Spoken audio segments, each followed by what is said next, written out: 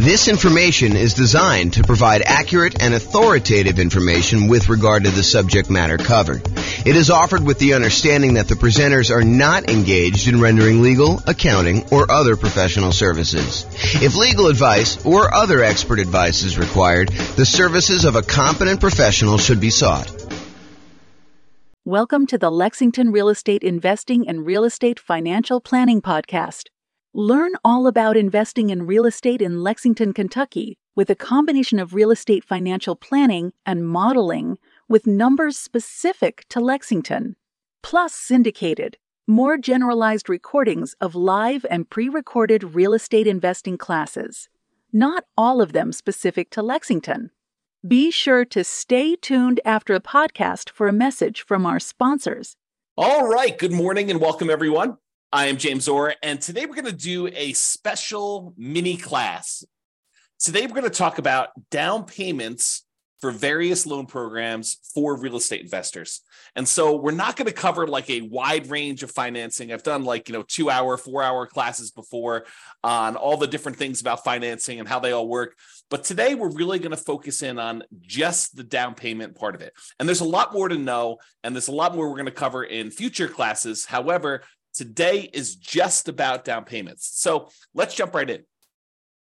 So before I get too deep into the down payments, I want to tell you that these programs change over time. It wasn't that long ago that we used to have a 1% down conventional loan program that a lot of nomads or house hackers would use for stuff, but that has since gone away. And by the time you listen to this, because recordings kind of are a snapshot in time, and in the future, you may run into something that's completely different, you should always check with your lender to see what the latest options are available to you.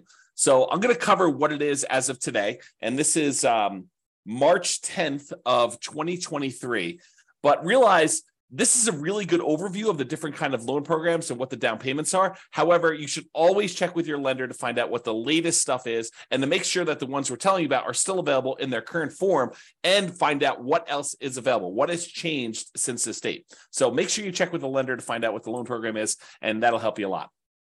Okay. So a lot of what I'm going to be covering here on the next slides, one slide is going to go over all the different down payments, but a lot of what I'm going to cover on the next slide, we're talking about the minimum down payment you could use if you wanted to get that loan program. So we'll talk about, FHA being a 3.5% down loan program. However, you could decide, and in many cases, you should decide, because it will be advantageous to you, to put more down when you get certain loan programs. And we're going to do an entire class on this idea in the future, and I'll show you how the returns change and the characteristics of risk change based on how much you put down on a particular loan. But today, for the sake of this particular class, we are focused only in on the down payment, and specifically the minimum down payment you could put down in order to get these particular loan programs. Okay, this is it. This is the whole thing. Okay, so these are the different down payment programs, different loan programs, and the different down payments that they require. And I broke them into kind of like two major categories. I call one category the owner-occupant category, and the other one the non-owner-occupant category. And you might be thinking to yourself, James, I thought the name of this class was something like real estate investor with down payments for various loan programs for real estate investors. So why are you even talking about owner-occupant loans? Well, the reason I'm talking about owner-occupant loans is there are strategies that a lot of real estate investors use where they get owner-occupant loans. They opt to move into the property as part of their real estate investing strategy. So, for example, some people want to do house hacking. They want to buy a property where they rent out a part of the property to someone else. The most common example of this is imagine buying a duplex. When you buy a duplex, you move into one part of the duplex in many cases, and then you rent out the other side. I think the dream for a lot of house hackers is to go buy like a fourplex where they could rent out the 3 other units, they could live in one, and the rents from the 3 other units will cover all of their payments on the entire thing, so that they're living for free. I think that's a dream of a lot of house hackers. So some of these owner-occupant loan programs could be used for house hackers or nomads. Nomads, if you remember, are people that buy a property as an owner-occupant. They get owner-occupant financing, sometimes nothing down financing, sometimes very low down payment financing. They move into the property for a year, at least a year. And why is it a year? It's a requirement of the lender in most cases. So the lender's going to say to you, hey, listen, we'll give you this owner-occupant financing, this really good, desirable owner-occupant rate, which is usually better than the investor rate. And we'll allow you to put less down in order to buy this property. But we require that you move into the property within 60 days and that you remain in the property for a full year. After the year, you can move out and convert it to a rental if you want to. But for the first year, you need to be living in that property. So nomads, what they do is they move into the property, they live there for a year, and then they buy another owner-occupant property, usually with nothing down or very low down payment. Then they move into that one, they convert the previous one to the rental, and they repeat this process until they have as many rentals as they desire. You could do it for 1, 2, 3, 4, 5, 6, 7, 8, 9, 10, 11, 12. You could do it more than 10, which a lot of people think the traditional loan limit is 10. And that's true for non-owner occupant loans. But if you're moving into a property, there's actually no limit as of right now. And that could change over time too. Okay. So why am I covering owner occupant loans? Primarily for people doing the nomad strategy or house hacking strategy, where you're actually either moving into the property, living there, and then sequentially parlaying that property into the next one, to the next one, to the next one, until you get as many rentals as you want. Or house hackers who are buying properties like duplexes, triplexes, fourplexes, or even single family homes where they're renting out part of the property, like getting roommates as an example. Okay. So owner occupants, that's where we're covering that. And the non-owner occupant, it should be obvious. That's real estate investors. That's traditional real estate investing. Okay. All right, so let's talk about the owner-occupant properties first. So let's talk about the 3 0% down loan programs that are available to you. Okay, and you might be saying 3. I only thought I knew about 2. Yeah, so there's 2 really, really common ones, kind of federal programs, and then there's a lot of local banks that will occasionally offer nothing down loan programs, and you got to go find them in your local branch. So we'll cover that one first. So basically, if you know of a local bank in your area that is offering a nothing down loan program, and it varies by area. I can't guarantee that this one will exist for you, but you can go find local banks that are doing nothing down. Okay, so go ahead and look for those. That's it. All right. The VA loan program is one of the other nothing down programs, and it requires that you have VA eligibility. So if you served in the military, and in some cases, if your spouse or parents served this, I think there's some weird carve-out exceptions, but go check with your lender to find out what the eligibility requirements are for those. But usually it's when a person is a veteran, they served in the military themselves, and they have VA eligibility, they can get a nothing down loan program in order to be able to buy a property. So you can buy a property, nothing down. I'm not really covering PMI, but if I think about it here while I'm doing it, I'll sort of mention it. So VA technically doesn't have PMI. They have what's called a funding fee instead. Basically, instead of paying a big lump sum private mortgage insurance payment upfront to kind of cover the lender, in that case, VA charges a upfront fee in order to protect the lender who is guaranteeing the loan. So the Veterans Administration who is guaranteeing the loan for the individual lender doing the VA loan. Okay, so basically it's a nothing down loan. It does require a funding fee. You can finance that funding fee instead of having PMI. The other nothing down loan program is the USDA loan program. That's the U.S. Department of Agriculture program. It is designed primarily for low income borrowers buying in rural areas. So are you going to be able to buy this usually in like a big city? No, probably not. But if you move to the outskirts of the city, you may find areas that are USDA eligible. And if you meet these certain income requirements, you may be able to get those special loans and be able to get a nothing down loan program there. And similarly to VA, technically it's not private mortgage insurance, but there is a upfront funding fee for the USDA loans. And there's also an annual fee for the USDA loans. That's sort of like an equivalent of PMI. Yeah, PMI, we're going to do a whole class on PMI, but PMI, the basic version is it's insurance that you as the buyer of the property pay to protect the lender in case you default. The lender would prefer that you put 20% down, but they say to you, hey, look, okay, I would prefer you put 20% down, but if you're not going to put 20% down, I would still consider making you this loan, but I want some protection in case you default, in case you don't pay, that if I have to go foreclose, and I'm going to get all my money back. So what we'll do is we'll have this third party, this private mortgage insurance company that you're going to pay to protect me in case you default. And as long as you do that, I'm okay making you this loan with less down. In some cases, 5%, 3%, 0%, 3.5%. So they'll go and they'll bring in this third party company, third party private mortgage insurance company who will protect them, and you're going to pay for it, for allowing you to put less than 20% down. That's the way to think about it. Okay, so we've covered the VA loan, nothing down loan program. You usually have to be a veteran in order to get that, so it's limited in who can get it. The USDA loan program, which requires rural property, which means that you will need to buy a property in a rural area. And you can look on the USDA website in order to find out which properties are eligible, which areas are eligible for USDA loans, or ask your lender to help you. They can tell you about that too. Or some local banks will have nothing down programs. So those are primarily the three nothing down loan programs. There's some other ones where you can negotiate that. We're going to cover those here in a little bit, but primarily those are the most common sort of nothing down loan programs available to you. Then the next one is conventional financing. Conventional financing is as low as 3% down. So you can get a conventional loan with 3% down. And then the next step up for conventional is usually that 5% down loan program, which is usually a little bit better from private mortgage insurance rate, usually a little bit better interest rate. But you can go ahead and get either 3% down or 5% down. Sometimes conventional will have these special programs. I was to mention at the beginning that they had a 1% down loan program not that long ago, but I don't think that's available anymore. Check with your lender to see if it's available at the time that you're about to get your loan, but that's something for you to consider as well. And then, of course, they have the 15% down, 10% down, 7% down, 11% down, 20% down, 25% down. You can put different amounts down. It's not like you have to put exactly 3%. Okay. So conventional, as little as 3% down. FHA loans are 3.5% down.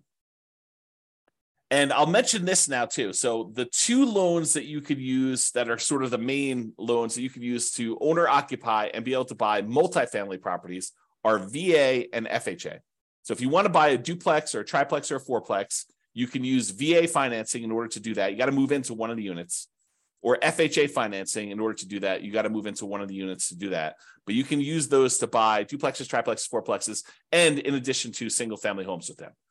Usually can't do that with the USDA loan. Usually can't do that. A lot of the local banks you can't do it with, but check with them. Maybe their program does allow it. And the conventional loans, you can't do that with low down payments like 3%.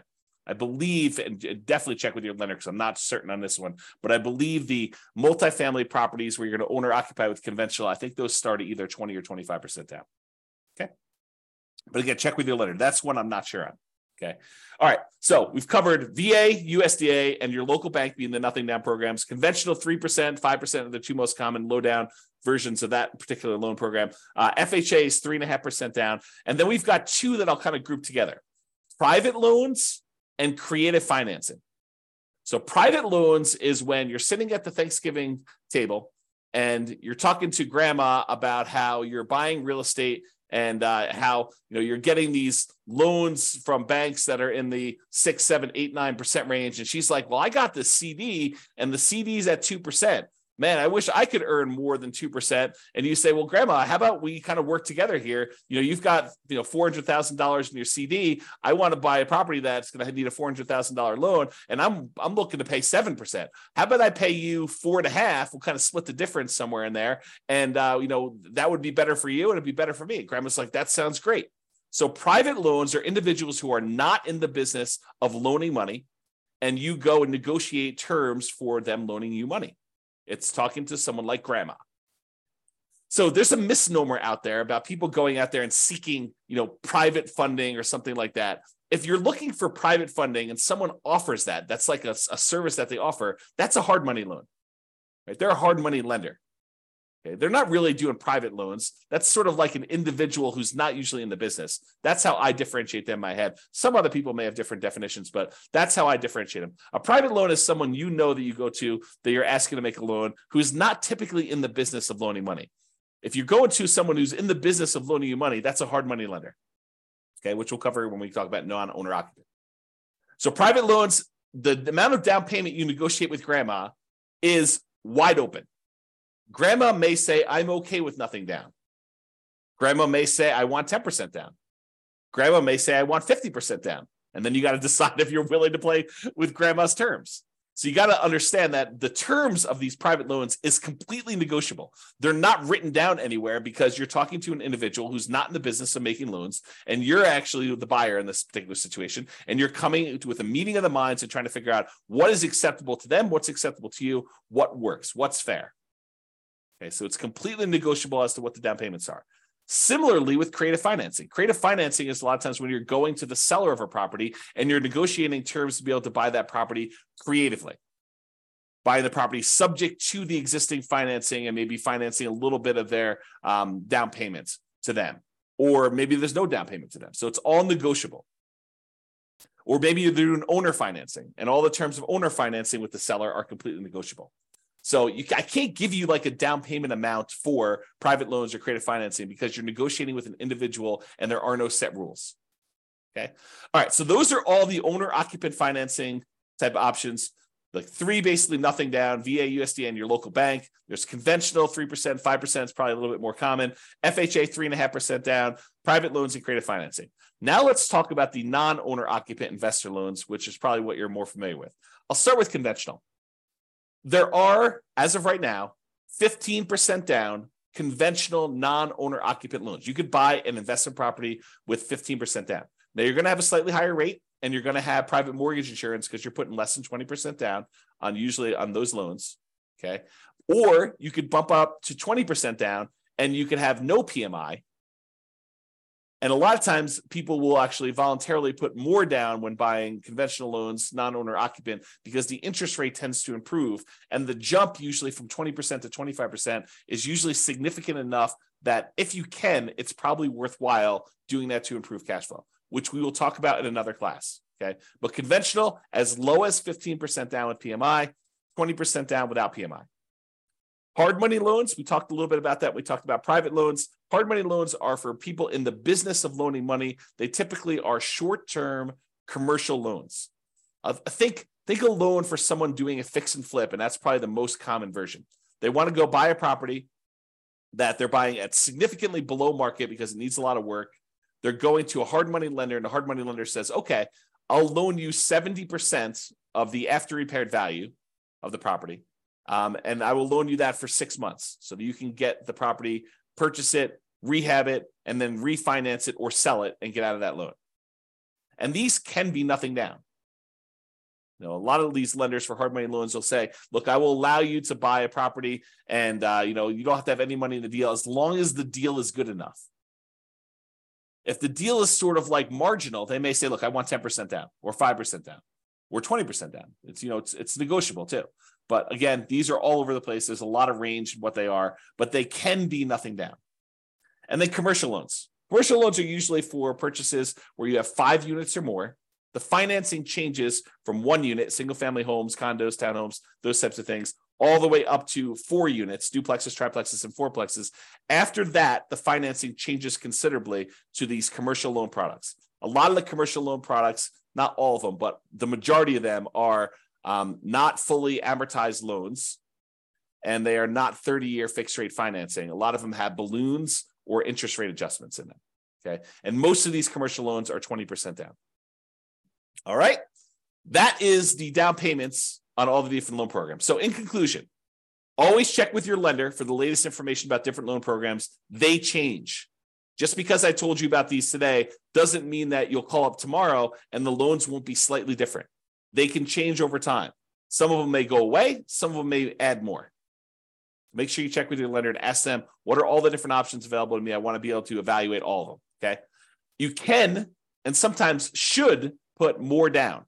And it may be advantageous for you to do so. Okay. And there's a lot more to loans than down payments. I covered just the down payments to kind of keep this discreet and covered in a very small topic in a very small amount of time. But there's a lot more to loans, and we're going to cover those in future modules. All right. This has been James Orr. Hope you enjoyed. Bye-bye for now. With home prices up, mortgage interest rates up, and rents up, but not quite enough to counteract the higher prices and interest rates, cash flow on rental properties in Lexington is harder than ever. Book a call with the Real Estate Financial Planner to apply our proprietary 88 strategies to improve cash flow on your rentals. See the show notes for a link to schedule your call and improve your cash flow today. If you're a real estate agent, lender, or professional in Lexington that wants to help our real estate investor listeners, consider reaching out to learn about collaboration opportunities with this podcast. We'd love to add more value to our listeners by having you assist our investors buy, sell, and finance their real estate investments. See the show notes to schedule a call to discuss collaboration opportunities.